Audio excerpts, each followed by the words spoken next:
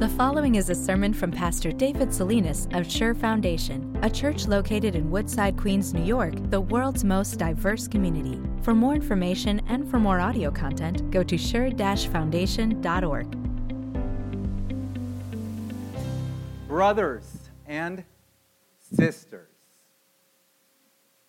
What a joy it is for a man who is an only child to look out and to say that. True or false? True or false? If two people think the same way about everything, one of those people is unnecessary. Is complete agreement between two people, does that make a relationship redundant, superfluous? One of them. Or boring? True or false? Both? Okay. I think about that, but I also think about this.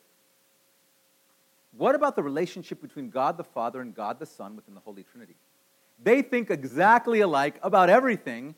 Is their relationship redundant, or is their relationship boring?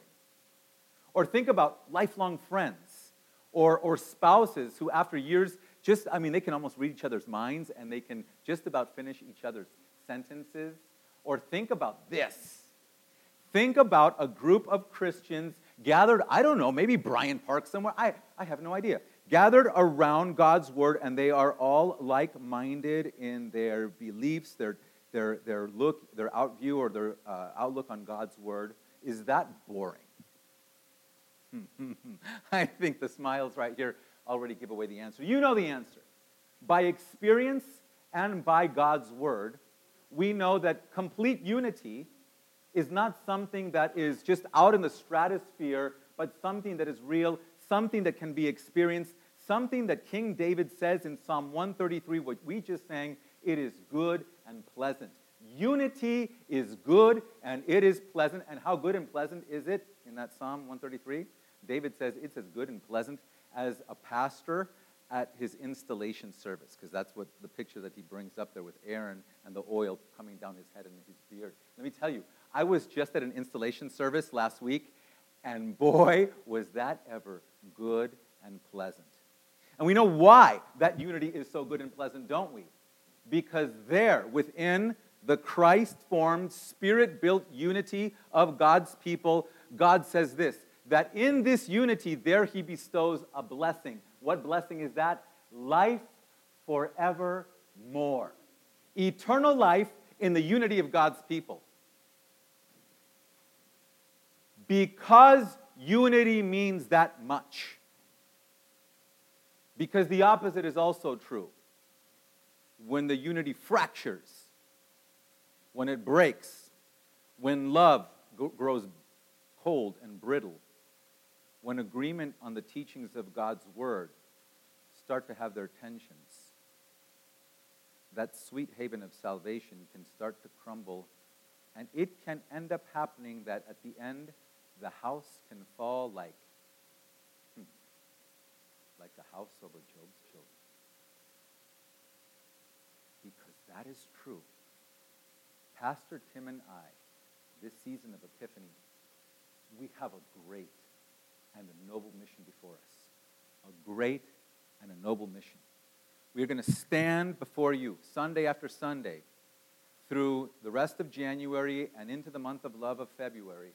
And we have one goal and one aim in mind as we turn the facet of this wonderful letter of 1 Corinthians to build up our unity, to shore up our unity, to expand and strengthen our unity and continue to make Sure Foundation Lutheran Church a sweet, safe haven of life forevermore for every person that comes here and for the nations that God is planning to bring to us.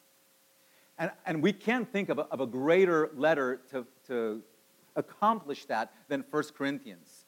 Because while the Apostle John may well be called the Apostle of Love, 1 Corinthians may well be the letter of love. So take my hand and let's go on this journey. Let's take step one on the path that Paul calls the most excellent way as one. 1 Corinthians, everybody. Paul, called to be an apostle of Christ Jesus by the will of God, and our brother Sosthenes. To the church of God in Corinth, to those sanctified in Christ Jesus and called to be holy, together with all those everywhere who call on the name of our Lord Jesus Christ, their Lord and ours, I appeal to you, brothers and sisters, in the name of our Lord Jesus Christ, that all of you agree with one another, so that there may be no divisions among you, and that you may be perfectly united in mind and in thought. My brothers, some from Chloe's household have informed me that there are quarrels among you. And what I mean is this. One of you says, I follow Paul. Another, I follow Apollos. Another, I follow Cephas, Peter. Still another, I follow Christ. Is Christ divided? Was Paul crucified for you? Were you baptized into the name of Paul? I thank God that I did not baptize any of you except Crispus and Gaius, so no one can say that you were baptized into my name. Yes, I also baptized the household of Stephanas. Beyond that, I don't remember if I baptized anyone else. For Christ did not send me to baptize, but to preach the gospel, not with words of human wisdom, lest the cross of Christ be emptied of its power.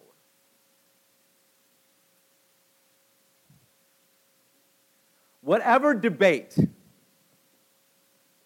whatever opinions people may have about the idea and the ideal that Christian people are to be perfectly united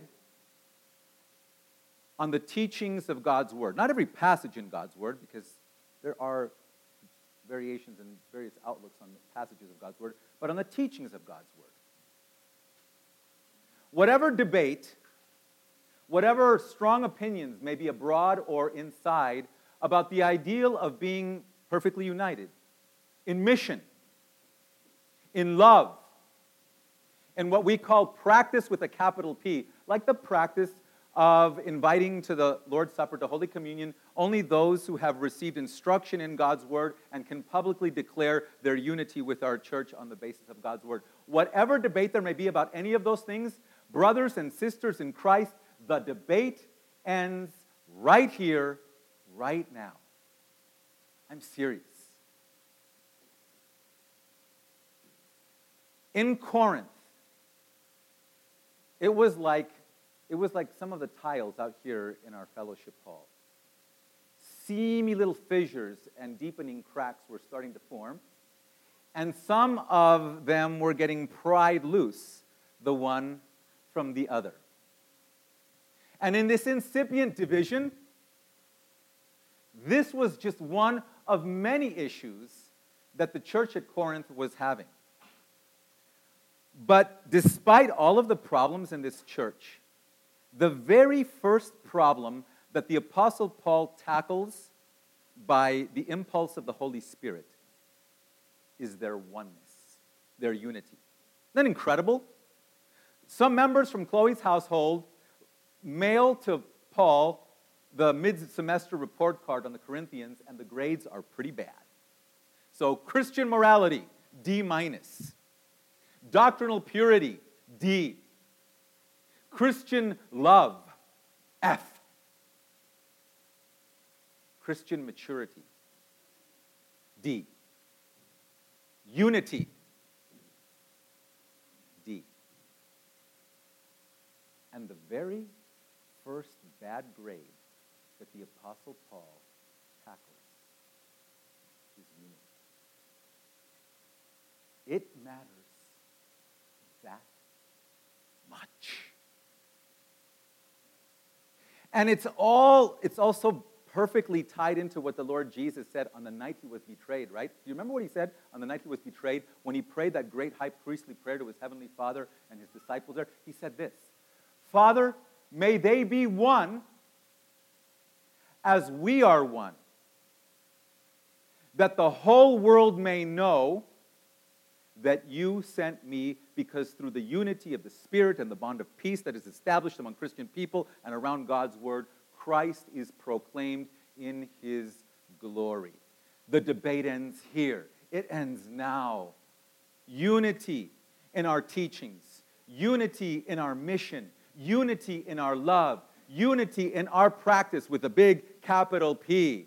That is not only a possibility, that is something to strive for, something to fight for, should God bless us with that. Time for a little time out here. It's time for all of us to really be convinced of the point that I just made. In order for our unity here to be strong, indissoluble, every single mind here, from the youngest to the oldest, needs to be in agreement on that point that I just made. Paul, when he defines our unity, says this, that we are to be of one mind. So it's kind of like, imagine that all of us here are parts of a brain, and together we form one brain. So what does that mean? How are we to be one? Does Paul mean that we need to be cookie cutters of each other in every facet of our life, and the way that we carry out business in the church, and the ideas and the thoughts that we have? Of course not, right? I mean, there is a great array, a great, big, huge, open space for different people to come from different backgrounds and have different ideas and be individuals and have their culture and have all kinds of differences about them, and yet still be one. So it's not about being like just thinking the same thing in every single way about every single thing, every single topic that has not been decided by God's Word. So then what does it mean to have one mind? Did you ever think about that? What does it mean to have one mind? The answer is resolved rather easily when we go to the letter of Philippians, and there Paul tells us that we as Christian people are to have the mind of Christ. So what is the mind of Christ like? What is his mind like? Well, this is what Jesus, the Most High God, has in mind. This is what it means to have the mind of Christ. That he does not, even though he is God himself, he does not consider equality with God something to be grasped and flaunted and fawned over, but he willingly sacrifices the full use and his power and enjoyment as God in order to save you and to save me. That's the mind of Christ, that humble, self-sacrificial love. So every Christian person is to have that mind of Christ. Self-sacrificing love, looking at the person around you and saying, you first, I am here for you, all for you. Yeah? One. But the mind of Christ is also this, a mind that is 100% dedicated and committed to 100% of God's Word. So Jesus, in that same high priestly prayer on the night he was betrayed, said this, Father, sanctify them by the truth.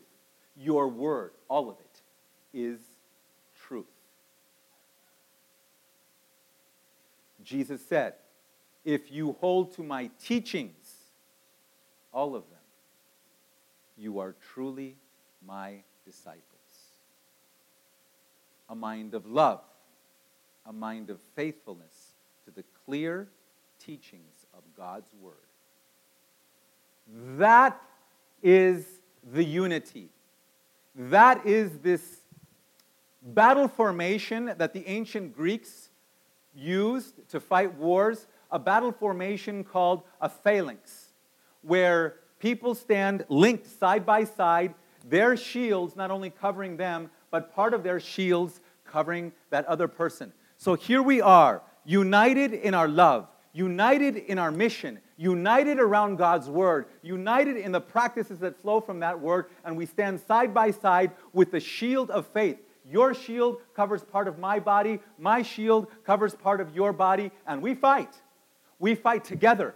We fight for each other. We fight against the enemy. That is our unity. That is the mind of Christ. That is what we have. Is that not beautiful?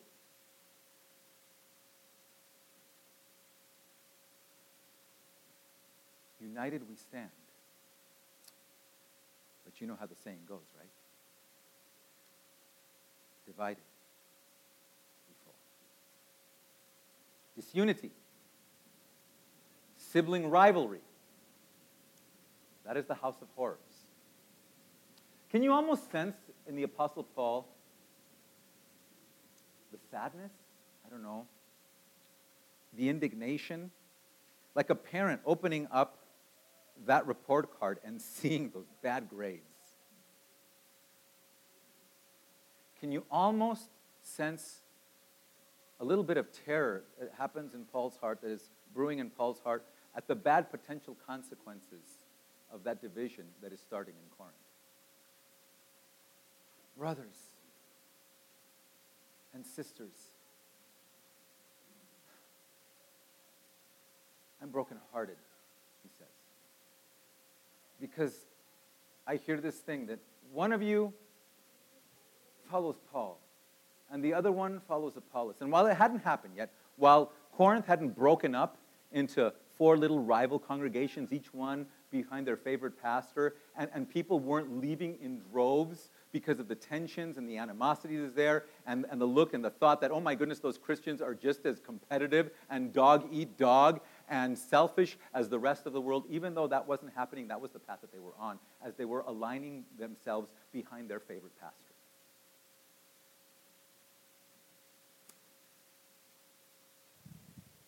Okay, my people.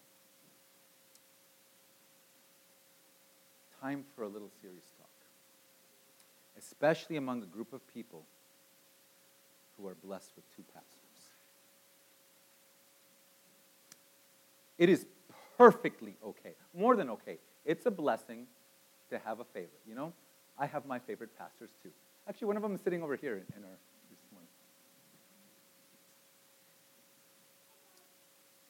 There will be men in your life that God places that you just connect to naturally, that you are ministered to well, that you built a long relationship with.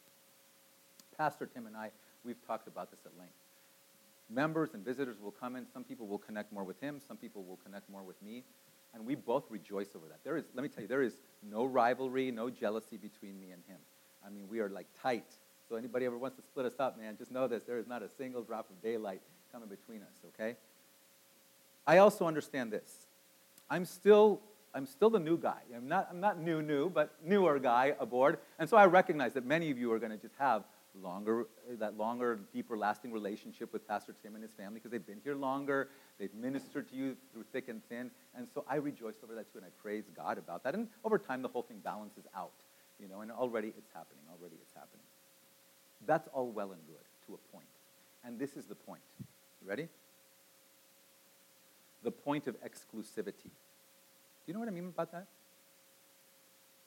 Who's preaching the sermon today? Who's doing the Bible study? Oh, if he's preaching, if he's teaching, we'll go. If not, we can stay. I don't want to go if he's doing this or he's doing that. My pastor back from my home congregation said this, and he is the final word on the matter, and that's that. I'm not listening to anything else.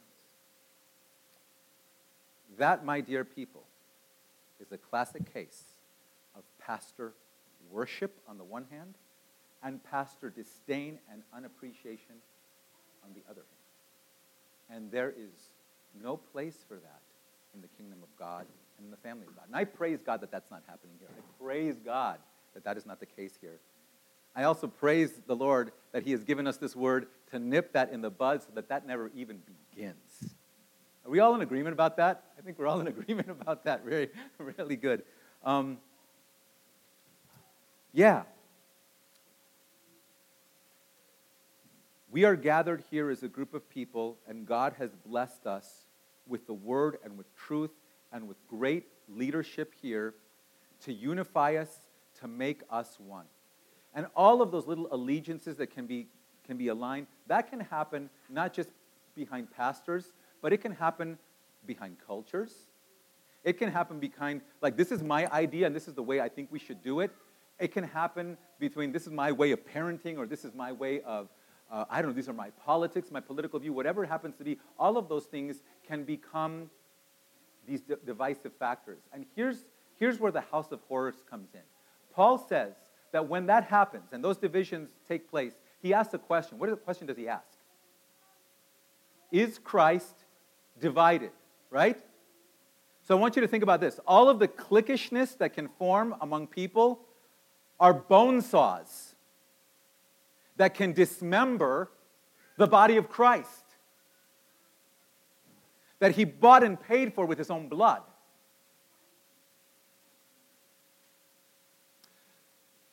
Pride, the pride that's in me, as it's in all of us.